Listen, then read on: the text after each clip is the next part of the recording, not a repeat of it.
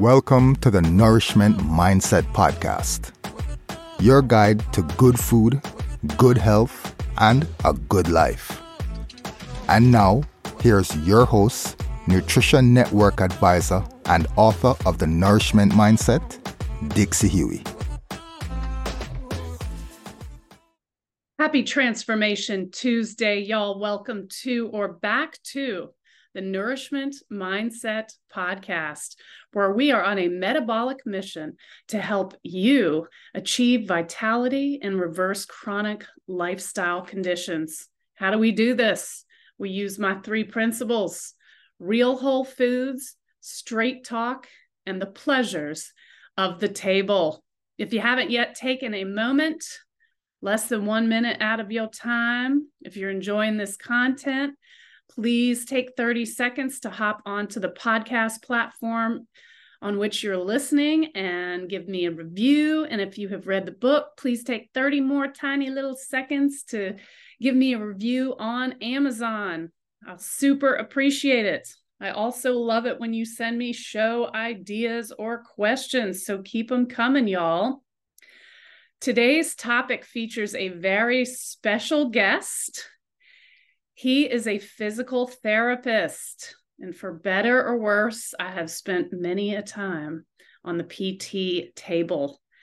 This gentleman specializes in holistic approaches to managing pain. So, of course, this meshes perfectly with the nourishment mindset. So we're going to dive in. Today's guest is Rick Olderman, and he is one of my favorite kind of people. He is a physical therapist, an author, and the founder of the Fixing You method. Welcome, Rick. Thanks for having me, Dixie. Appreciate you being here. I value very much what you all do. I have been literally joint saved by people in your profession. I do want to take a second to give a shout out to John Majerus of Majerus and Company in Vancouver, Washington, and Dr. Mike White here in Naples. Both of them are joint saviors to me. I would love to know how you found this calling to be a physical therapist. Yeah, well, I kind of stumbled into it myself. I grew up on a farm in Ohio, so we had never even heard of physical therapy. And all through college, I had never heard of physical therapy. You just kind of fix it yourself kind of thing, And later in my 20s, a friend of mine mentioned that her dad was in physical therapy. And I'm just like, well, what's that? So I was having back pain at the time anyway. So I thought I'd check it out and just fell in love with it. It seemed really cool to me, a nice blend of medicine and exercise and, movement-based kind of stuff. And when I went and volunteered, it seemed so mysterious to me, where do these people, how do they know what's going on below that skin, And so that's why I got into it. I'm just curious, what has been most surprising about this career for you? Yeah, well, the surprising thing to me was I thought I was going to be taught everything. I thought everything that needed to be known about pain was already discovered, and that I was going to be shown exactly what to do about back pain, neck pain, headaches, all that kind of stuff. And that did not happen. In fact, I was in a near panic when I was about to graduate because I thought I must have missed a course on, pain. And because most of the courses are about, okay, you've got a bicep strain. Here's what you do. Here's some things you can try with back pain. But there was nothing that talked about, well, why are they having back pain in the first place? And to me, that seemed to be central to understanding what to do for pain. And so that bore out when during my first job, I was in a rural clinic and I was a failure. I mean, anyone who came in with any kind of chronic or difficult pain issue, I didn't know what to do. I did really well with acute issues, and school had trained me really well for acute issues. But for chronic issues, those rules did not apply to chronic pain. And so I was sunk into a deep depression for a few years until I moved here to Denver and went to work at a busy elite health spa downtown. And my schedule was instantly filled with people with chronic and nagging pain. And I'm just like, what? all of them had been to doctors, chiropractors, physical therapy, you name it. They had great insurance, but they still had pain. And that's when I started realizing that, oh my gosh, it's not just me who's a failure. A lot of health and medical practitioners are failing at chronic pain. And that's when I decided I had to try and figure this out. I love it. And you know, it's that root cause search. When I'm looking at metabolic health, you know, what's the root cause? You know, it's not that you didn't get a correct, usually, especially with metabolic health, it's not that you're not taking enough of metformin. You know, there's something that comes well before that. And of course, it's nutrition and lifestyle. But I love that. And I'm really looking forward to getting into the nitty gritty with you on that. So you have said pain is a signal that something's wrong. So let's talk about that. Explain that to us, please. Yeah. So our natural state is not to be in pain. Our natural state, you know, if we cut our skin, it heals in a few days. If we, you know, tear a muscle, that'll heal in a few weeks. And if we break a bone, that heals in 6 to 8 weeks. So our bodies have these internal mechanisms to fix problems. And so if we're having a chronic pain issue, it means that something has become a barrier to solving that pain. Well, if you look at online and most practitioners, you know, if you see something is painful and, you know, they apply a treatment of some sort, maybe you do an exercise that you learned online or something like that, and it doesn't help your pain, then there's no mechanism. We're not taught how to learn from that failure. And so your body is trying to show you where the problem is. It's showing you that you're having pain and that something is wrong because our natural state is not to be in pain. The problem is, Dixie, is that we have not been given the vocabulary to understand what the body is trying to tell us. One of the reasons is because, especially how we're trained as physical therapists, is what I call component thinking. And what that means is we've got a million tests, scans, x-rays, orthopedic tests to identify a tissue that's damaged. But we have zero tests that identify why that tissue is damaged. And identifying a damaged tissue from an acute issue, which means pain less than 3 months or a recent injury, you know, that's, you know, pretty easy to do. Oh yeah, you tore your rotator cuff, you need surgery, or, you know, let's let it heal and it'll blah, blah, blah. But there's no, for chronic pain, you have to rely heavily on why that tissue is damaged. And we're not trained to think that way in PT school. So long-winded answer to a short question. But so essentially what I'm hearing is we need a new framework. We need a new way of thinking, and we need a new vocabulary to describe this. I believe so. The vocabulary, like I said, that we have works well for acute systems, right, but not chronic pain issues, as evidenced by the fact that chronic pain is so prevalent in the world. Yes, inflammation. I mean, look at all of our brilliant medical minds, right? All of these really, really smart people, but we still have chronic pain. Right. Doesn't make sense. And it's because we're not asking the right questions. Ooh, good. I love it. So pain is indeed a hot topic, can be absolutely debilitating. I have been there. I see a lot of pain within the population of the metabolically unhealthy, which the listeners know is most of America. But, you know, the more metabolically unhealthy or the less healthy you are, I see more pain. And so to me, it's this question of inflammation. Like, is that part of your framework and root cause? I mean, I have no answer other than, you know, working on the diet and the lifestyle, but from where you sit, from a chronic pain framework perspective, what do you do with this concept of inflammation? Is that helpful, or is that also the wrong question? Yeah, well, you know, I've been doing this for over 25 years, so I've wondered about that very question myself. So, because I run into that. So I've developed an overall theory of pain I call it the three pillars of pain. Okay. So at a certain level, we all experience pain, and whether your level is up here or down there, it doesn't really matter. If you go above that level, you have pain. And I believe that there are three primary things that are pushing us above that level of pain, that critical threshold. One is, of course, musculoskeletal problems, and that's what I focus on. Another is social, emotional, psychological issues. That also generates tension that occurs in certain patterns in the body that causes pain. And then the third is dietary, allergen, mold types of issues.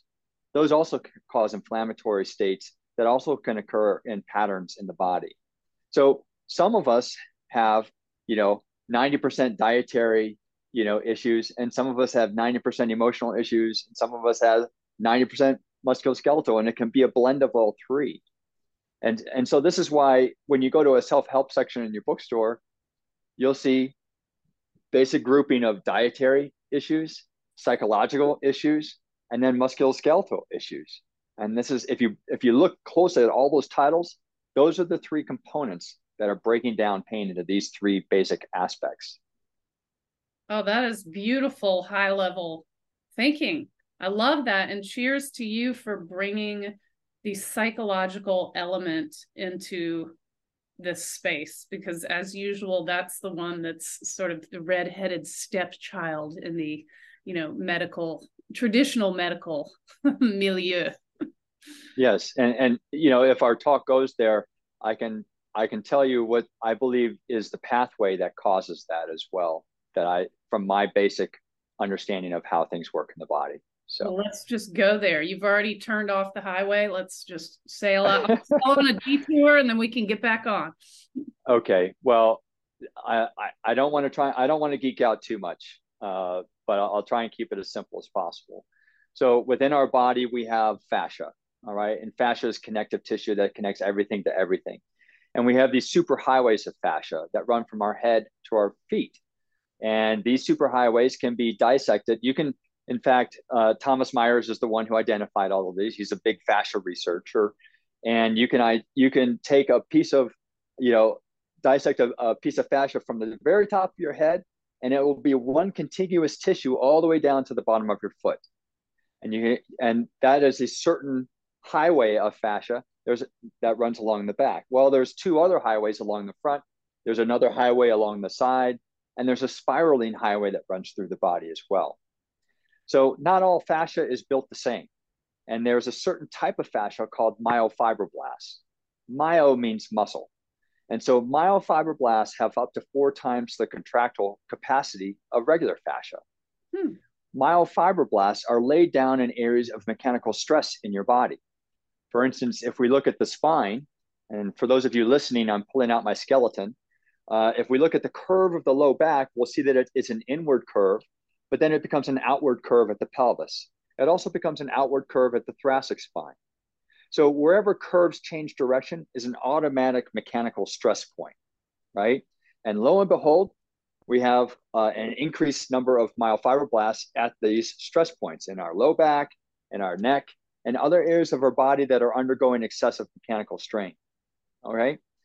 Now, and knowing that the myofibroblasts have up to 4 times contractile capacity, they become a pretty important element in terms of generating tension and pain in the body. So the interesting thing about myofibroblasts is that they do not respond to neurological input. They respond to chemical input. And the chemical input is a cytokine. And the cytokine is called transforming growth factor beta 1. Well, when our sympathetic nervous system, which is our fight or flight nervous system, gets activated, it causes our immune system to start releasing more transforming growth factor beta 1, which then circulates in our bloodstream and hones in on the myofibroblast areas, causing those areas that are laid down because you already have mechanical stress to start then contracting even more. So that's the connection between psychological issues and pain. Psychological issues create stress. Stress then triggers this release, and these cytokines then travel to areas of the body that are under mechanical strain already. I love it. Way to actually give the well, I'm sure you dumbed it down a little, but I felt like I was in a science class or a physiology or a PT type class. And then you summarized it in a way that's like, it's a sound bite that to take away and think of. I love it. I'm in the middle of an article about fascia, actually. Mm-hmm. I've got to go run. I will see if I cannot find it and link it, but I believe it's talking about the gentleman that you mentioned who mapped all of this out. And I remember starting it last night and going, okay, I'm going to leave this for tomorrow because I'm starting to fall asleep right now and I really want to do this. So there's a sign that I need to get back to it. Thank you. And y'all, I'll link this in the show notes if it's something I can find online. It's an actual piece, a journal that I'm reading. So thank you for that explanation, Rick. Oh, sure. Thomas Myers is the boss of fascia research. Okay. And Dr. Robert Schleep is another, he's Dutch, I believe. He's a very important researcher in fascia, if your folks want to drill down more. Okay, beautiful. Thank you. So I'm one of these that, I sort of joke sometimes, you're damned if you do, you're damned if you don't. So if you're going to go out there and be an athlete or be very active, you're going to run into maybe acute injuries. Sometimes those could turn chronic. You've just given a beautiful explanation of how it's a much broader framework than most of medical field imagines. One of the things for me that it's a personal choice. I really, I don't like swallowing medication. Like the price of that is just too high. I'm into the gut biome and a lot of things that people find to be woo-woo, but to me, that, if my knee is hurting, I could easily take an Aleve and maybe that would make it go away. But then, per your point, I still have the root cause there. I basically put a Band-Aid over it. And then what's the price of, taking this Aleve? And then especially if I'm, swallowing them every day. So one of the things I read about you is that your fixing you method tends to be a more holistic approach. And that, I'm not surprised that a physical therapist wouldn't be, promoting lots of medication, but how do you, in the fixing you method, make that more of a holistic approach with the goal of being not only pain-free or pain decreased, but maybe med-free or decreased?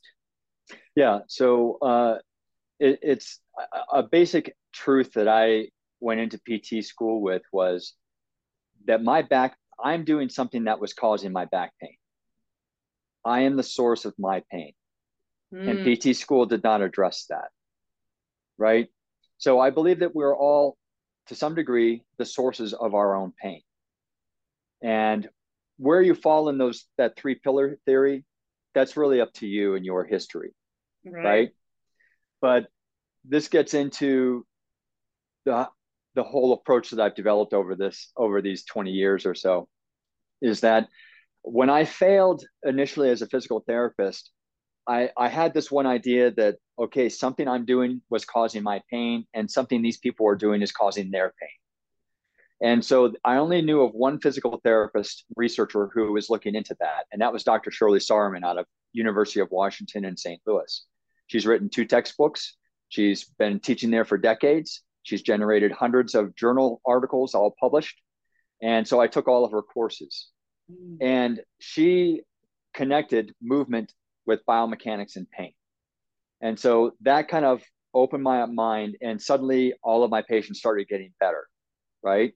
But the way it works in medicine is that when you start getting a level of patients better, the next level starts knocking on your door.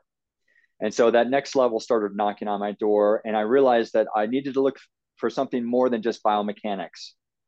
And this is where I discovered Thomas Myers' Anatomy Trains book, Identifying Fascia. And so folks, if we have fascia that is running from the top of our head to the bottom of our foot and all of these different pathways through the body, then that means that anything I can touch along one part of that pathway is going to affect anything along another part of that pathway, right?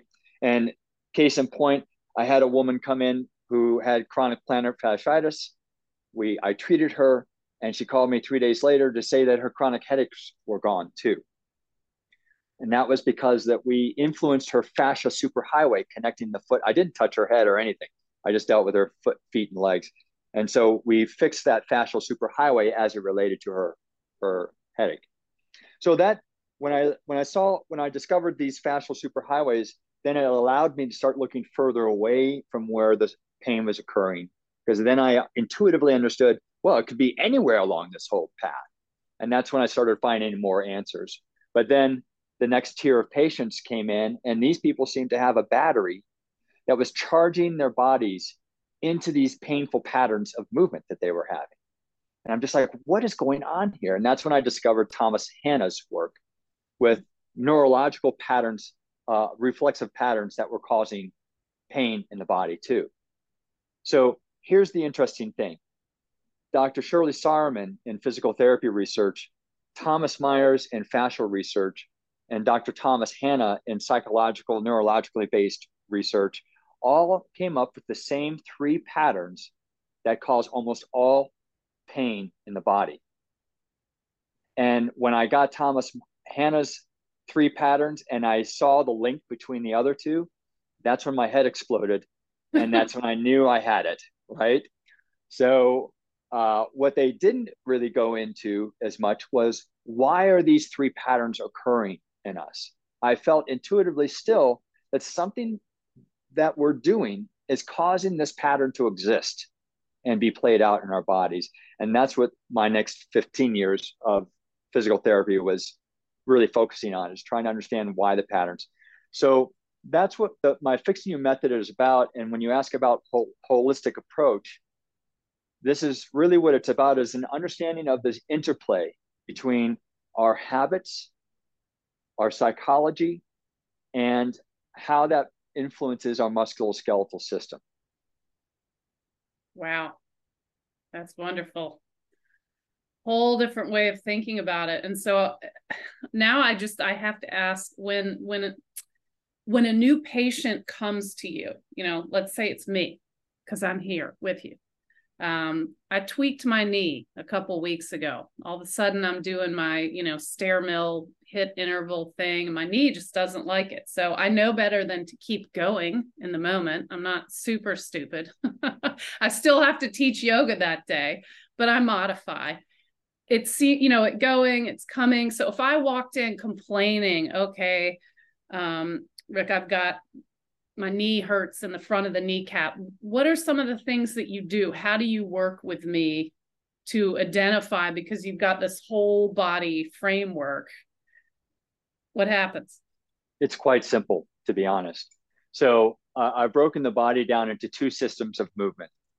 One is anyone who comes into my clinic with back or any kind of lower body pain, that's one system of movement. So we evaluate that. If you come in with shoulder, neck, headaches, that's a second system of movement from the pelvis on up to the head. So we evaluate that too. So over the years, what I've done is I've learned what the major players are in these systems and what are the common things that are going wrong. And most of them, and we can go drill down into it if you want to, but most of them are things that most other practitioners are overlooking. And so one of the very first things I would watch you walk to my table, because any lower body system and back issue has its roots in some kind of problem with your gait pattern. Yeah. So ultimately, whether it's the first thing or the last thing, we're going to be fixing how you're walking. And I would guess, Dixie, you're probably locking your knees at some point. And that is one of the things that's maybe contributing to your chronic knee issue. Bingo. So, yeah. Hyperextended is what they called it when I was a dancer. Yes. Yes. Oh, so you were a dancer. Okay. So that nightmare. Now I understand a larger pattern of your problems. Right. Do you think people maybe aren't meant to hop around on their toes? Is that part of the problem? Not for hours at a time. Right. Anyway. Interesting. Yeah, the gait exercise is always interesting. And so you're looking at the gait. What else are you doing? You're probably talking about lifestyle or. Well, yeah, because gait is a function of lifestyle to some extent, right? But one of the things that I'm looking at is, for instance, have you ever heard of femoral anteversion or femoral retroversion? I know what femoral means, and I know what anteversion and retroversion mean, but I haven't heard them together. Yeah. So not everyone's thigh bones are all shaped the same. And some thigh bones are twisted inward, which is called femoral anteversion. And some thigh bones are twisted outward, which is called femoral retroversion. So this has consequences for how the hip joint, the pelvis, the SI joint, so forth, the knee, the foot, how all of that works together. And so if based on, most females tend towards femoral anteversion, and most males tend towards femoral retroversion. And this is kind of seen in when you hear people complain about man spreading when we sit down and our knees are wide apart, right? Okay. Up the whole airplane row. Yeah. It's a medical condition because they likely have femoral retroversion. Right. Whereas females, it's very easy for them to bring their knees together because their thigh bones are already rotated inward. So they have femoral anteversion. And I believe actually, even though they don't mention this, you've heard about the increased ACL tears in female athletes. Gosh, yes. I believe this is why. No one is testing femoral anteversion and correlating it with the degree of ACL tears. We can go into that more deeply. But anyway, so this is another thing. And most practitioners don't even know, they've heard the terms, but they don't even know how to test it. Right. And if they do know how to test it, they don't know how it plays out in our system. Yeah. How it's both causing pain and how to use it to solve pain. So these are, I'm sorry? The so what? Yeah, exactly. And that's really what it comes down to is so what? So that's why because I've trained all of my therapists in this approach to solving pain. And so their common description is that it's a more comprehensive way of looking at the body, but a much simpler way of solving pain. It is so simple when you understand how the body works together to understand and solve pain. But this is a systems point of view, but we're not trained in a systems point of view in PT school. Strangely enough, you would think of all places, physical therapists would be trained in systems thinking, but we're not, because our big focus is identifying which muscles, nerves, bones they are, and blah, blah, blah, not how it all works together. So anyway, that's what I would do is I would watch your gait pattern. I would test for femoral anteversion, retroversion. I would test to see if your hip tracking was correct, whether your muscles are turning on correctly, all of that kind of stuff. And we'd fix whatever needed to be fixing there. Probably find a hot mess, but hey, I'm trying. But that eval takes maybe 15 minutes. I mean, it's really quick. Once you know what you're doing, you can move through this very quickly and solve pain very quickly. How inspiring. The other thing you said, I meant to touch back on this, that I can see some people either rolling their eyes or getting really frustrated, but to me, I found it inspiring. You said, I am the source of my pain. Because if that is true, then you can be the source of not being in pain. So I love absolutely a whole different way to look at it. You not being in pain can't happen without your involvement. Right. Because you're the only one who's using your body. Right. The opposite of that is something I hear amongst clients, patients. I have a bad back, or my back is bad. So that's external. That's this thing that I cannot control. And maybe that is the opposite of empowerment, my bad back. Because I'm something. Can I explain something about, you've mentioned twice getting to the root cause. And I want to, and now you've brought up the bad back and the distancing my control over it. Right. And so I just want to address that for just a second. Right. So I was taking Dr. Sarman's courses, and at the beginning of my first course with her, I made friends with a PT, and we both, over the next course of a year or two, had gone through the courses and graduated at the last course together. And I said, hey, how's this working for you? And he says, I said, what are you talking about? This is like solving major pain in my patients. And he said, yeah, but I'm a manual therapist, so maybe I'll just use it for a home program. So folks listening, a manual therapist is someone who does soft tissue work or joint manipulations and believes that they should be able to solve your pain for you by doing something to you, right? And so that's when I realized that our belief systems as medical practitioners are filtering out the information that will actually help our patients. Now, fortunately for me, for instance, his patients will never hear of movement as a solution or cause of their pain.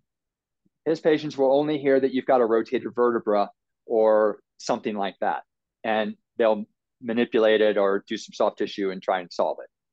So this is when I realized that our belief systems were filtering this out. That's when I wrote my initial series of Fixing You books, because I felt like I needed to do an end around practitioners to take this information directly to people, because this information didn't exist in the general public. It was only in textbooks that had to be deciphered. Even for me, it was hard to decipher everything, and took a lot of experience for me to put it into practice. So that's why I created those first books. And so when you talk about getting to the root cause of something, that practitioner felt that rotated vertebra would be the root cause of their pain. As opposed to my thinking, is that your gait pattern and how you're bending and sitting and lying down, and your exercise history and your injury history, those are the root causes of your pain. But that's often because we're not trained to understand that as a root cause or a component of people's pain. It's too big and unwieldy for most practitioners to be able to put together. Fortunately, I've had 20 years to put it together, and I've simplified it, so it's not that hard. But I just wanted to speak about, because every patient has heard, oh, we're going to get to your root cause of pain. I can't think of any practitioner who doesn't say that they're trying to solve your root cause of pain. The problem is what they believe is the root cause of pain. Bingo. I love it. So this is what's coming to mind for me, what I'm hearing, your aura. Philosophical physical therapist. Like you're at 30,000 feet, yet you're able to simplify into a method, which is so cool. But I love this. You're discussing cognitive bias, really. If I come into the situation saying, how can I help my clients who have type 2 diabetes? If my bias is that you're lazy, wow, I'm just going to say you need to move more, but that doesn't address all of the other factors. So I love that. I relate to it very much. And that's a challenge to anyone working within the medical industry, listening to this, or even in a different industry, to challenge yourself on, is it possible that I have a biased point of view just coming into this project? So thank you for that. Wisdom. Fortunately, I was such a failure at being a PT. I had no alliance to any point of view. I just was going for things that worked. I need to find something that's going to help my patients, right. And that was really that was my decision tree. Did it help them? Did it not help them? If it helped them, then I'm on the right track. If it didn't help them, and knowing that pain can respond almost immediately to the right thing, help me make those decisions even faster. So that's what helped me come up with this whole thing, is not a philosophy, but instead what is working. And that's how I was able to figure all this out. Right. I love it. That's a simple decision tree. And yes, you keep saying failure, but probably hopefully most of us think this way. If not, it's time to start. But failure can be the best teacher. So in your case, I would say it sure was. Failure, anxiety, and a little OCD, right, all worked in my favor. All of our, as I say, when I get accused by my husband of being slightly/unbelievably OCD, as in your car keys do not belong on the counter, they belong on the hook that is designated for your keys only. There's a flip side of that, right? That's the annoying side, but then there's another side. So yeah, the focus on eliminating pain without medication or surgery. So let's circle back to that, because I admittedly have a bias against medication. If they're needed, fine. But I just see a lot of people relying on these Band-Aids, and to their detriment in many ways. I'd like to talk to you about this idea of pain medications first. All right. So the way medicine works is, you've got back pain, let's say, you go to your doctor and your doctor says, I'm going to send you to a physical therapist. You go to that physical therapist and they don't help you. Well, let me send you to this other physical therapist. Okay, well, I heard about this chiropractor. How about this? How about this massage therapist? What about this acupuncturist? Right? So when you fail all of these other practitioners, each time you're going back to your doctor and saying, didn't help, what's next? Right? Well, the doctor only has so many avenues. They're not trained to solve your pain. They're trained to send you to the people who will solve your pain and identify who that should be. Right? So I don't know of any doctor who is rubbing their hands waiting to prescribe pain medications to people. I believe that this prescription is happening because we're failing on my end of things, the physical therapy, chiropractor, massage, whatever, because we're not understanding pain and solving it when we're supposed to be the experts. So if you're going to keep coming back to me with complaints of pain and you've run through all of my experts that should be able to solve your pain, then I'm only left with one other avenue or two, either surgery or pain meds. It's the natural conclusion of the way our system is set up. So that's really, I believe, the driver of the pain med issue is our failure as practitioners to solve pain.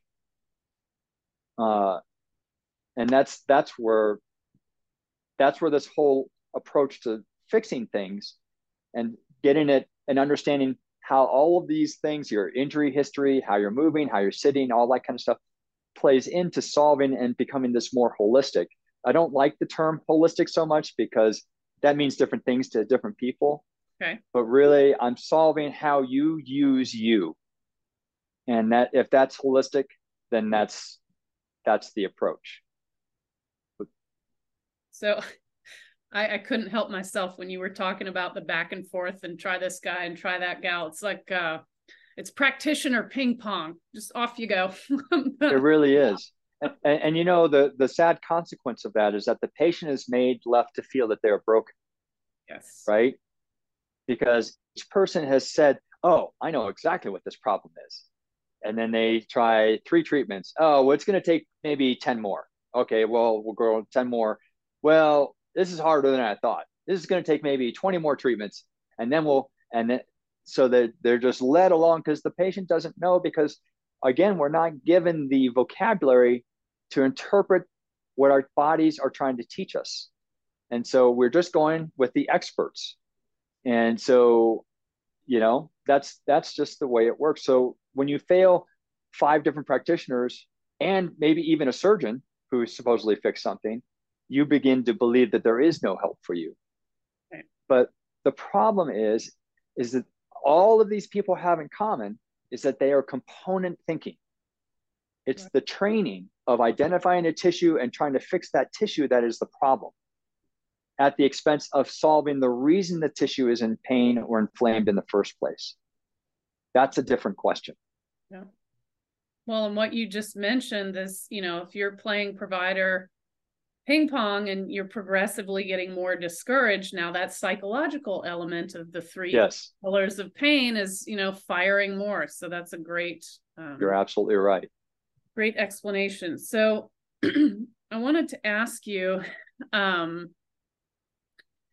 do you have and I'm sure you have 1,000, but I do love, everyone loves a good, inspiring story, right? Is there a particular patient that just comes to mind first where you're bringing them from pain to health, or from pain to pain-free? Give us a story, a feel-good story. Well, okay. My latest book is full of these stories. Awesome. Solving the pain puzzle. But I'll tell you one that's not in the book. So I owned my own orthopedic clinic until about a year and a half ago. And just before I left, I had a patient come in who she walked to my table and more hobbled than anything. And you could just tell that she was in incredible pain. And so she sat down and she literally told me, just give me 60 seconds so I can recover, just from walking to the waiting room to the chair. And, just breathing through her pain. And so I started asking her questions. She was seeing me for plantar fasciitis.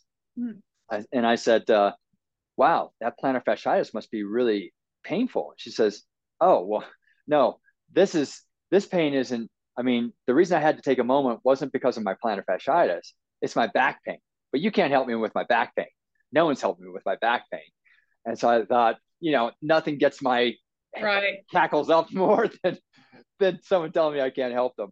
So I said, well, tell me a little bit about your back pain. So she had developed back pain. She was a collegiate swimmer on scholarship and developed back pain. No one could solve it. This was 15 years earlier. Had gone through her program. She had lost her scholarship because of it. And over the next 15 years, no practitioner had ever been able to help her back pain. And so she just gave up on it and was here for her plantar fasciitis. Oh. Yeah, she didn't even come for her back pain. So she was in so much pain, though, I couldn't even conduct an exam because even just standing up from the chair, she would have to brace herself. She was in that much pain. And so thankfully, I just saw what I thought was a major problem just watching her walk to my table. So I put 2 little pieces of tape on the backs of her knees. And I said, I'm not going to let you lock your knees for the next 3 days. And so she comes for full circle for your knee pain, doesn't it? Mm-hmm. She came back and her back pain and plantar fasciitis were both 75% better in 3 days. Just from that one little correction. And this is the beauty of understanding things from a system standpoint, is that when you fix one thing in a system and understand the ramifications, it's like throwing a pebble in a pond and seeing the ripples go out to the shores and back again. And that's what I knew that knee unlocking was going to do for her back and her plantar fasciitis. Wow. That is wonderful. And then we could go on and fix the other things after that. Did she want to get back in the pool? We didn't even talk about that. But, well, I wouldn't encourage it because it was that whole pattern of the swim pattern is the thing that she had a problem with in the first place. If she really wanted to work towards that, I would have helped her with that. But that she just wanted to live pain-free. That's, right. Forget swimming. Right. That ultimately was what I needed to do, is forget ballet, which helped very much, just not built. Yeah. So, in closing, one of the things I like to ask our guests, as I am all about the pleasures of the table, to me, this is something, we talk about macros and real food and all kinds of things in the sort of food industry, the health and nutrition world, but we rarely talk about the pleasures of the table. And to me, this is this missing piece of the metabolic puzzle. It should be pleasurable to eat on different levels. And you see this in full form anytime you visit Europe. It's just a completely different approach. So I'm curious if you, in your either daily or weekly life, do you have a tableside tradition that you enjoy? I'll share with you mine. Like each night, my family and I just do a toast to the day, and it's just part of this, like, all right, we're going to sit here and enjoy each other's company. We talk about something for which we're grateful. What say you? Gosh, we don't have a hard and fast tradition. However, we're very committed to healthy eating. So I guess our tradition would be to make sure that we're having a healthy meal. I support my wife in that, and she supports me. And so, because if it was left to one or just one of us, I would veer towards the unhealthy eating in a heartbeat. But she keeps me honest, and I keep her honest. So that's our tradition, is that we keep each other honest about our healthy lifestyle with eating. That's wonderful. That's a high value in my book. Yes. Literally in my book. Well, thank you so much. I really appreciate your taking the time to talk to Nourishment Mindset listeners and viewers. I do want to let y'all know that if you don't choose to watch, you're going to miss out on Rick's skeleton. Does your skeleton have a name? I'm taking names, so your listeners can submit names for my skeleton. That's awesome. The skeleton thing, I have to admit, makes me smile because I grew up in a household with an orthopedic surgeon, and he loaned us his skeleton every year for Halloween. So his name was Jojo, and he sat in a window and was adorned with all sorts of, a smoking pipe, a hat, all of this. But in all seriousness, y'all, it was really helpful to see on the video where he's pointing out, particularly the curvatures of the spine. I've never even thought of that. It's quite an artful design when you really sit there and study it. So thank you again for your time. In closing, I just want to thank all of you for your support, listenership, viewership. I love your questions, show ideas. They inspire shows like this, so keep them coming. And if you haven't yet subscribed, just hop on over to favorfat.substack.com. Have a nourished couple of weeks, y'all, and sante to your health.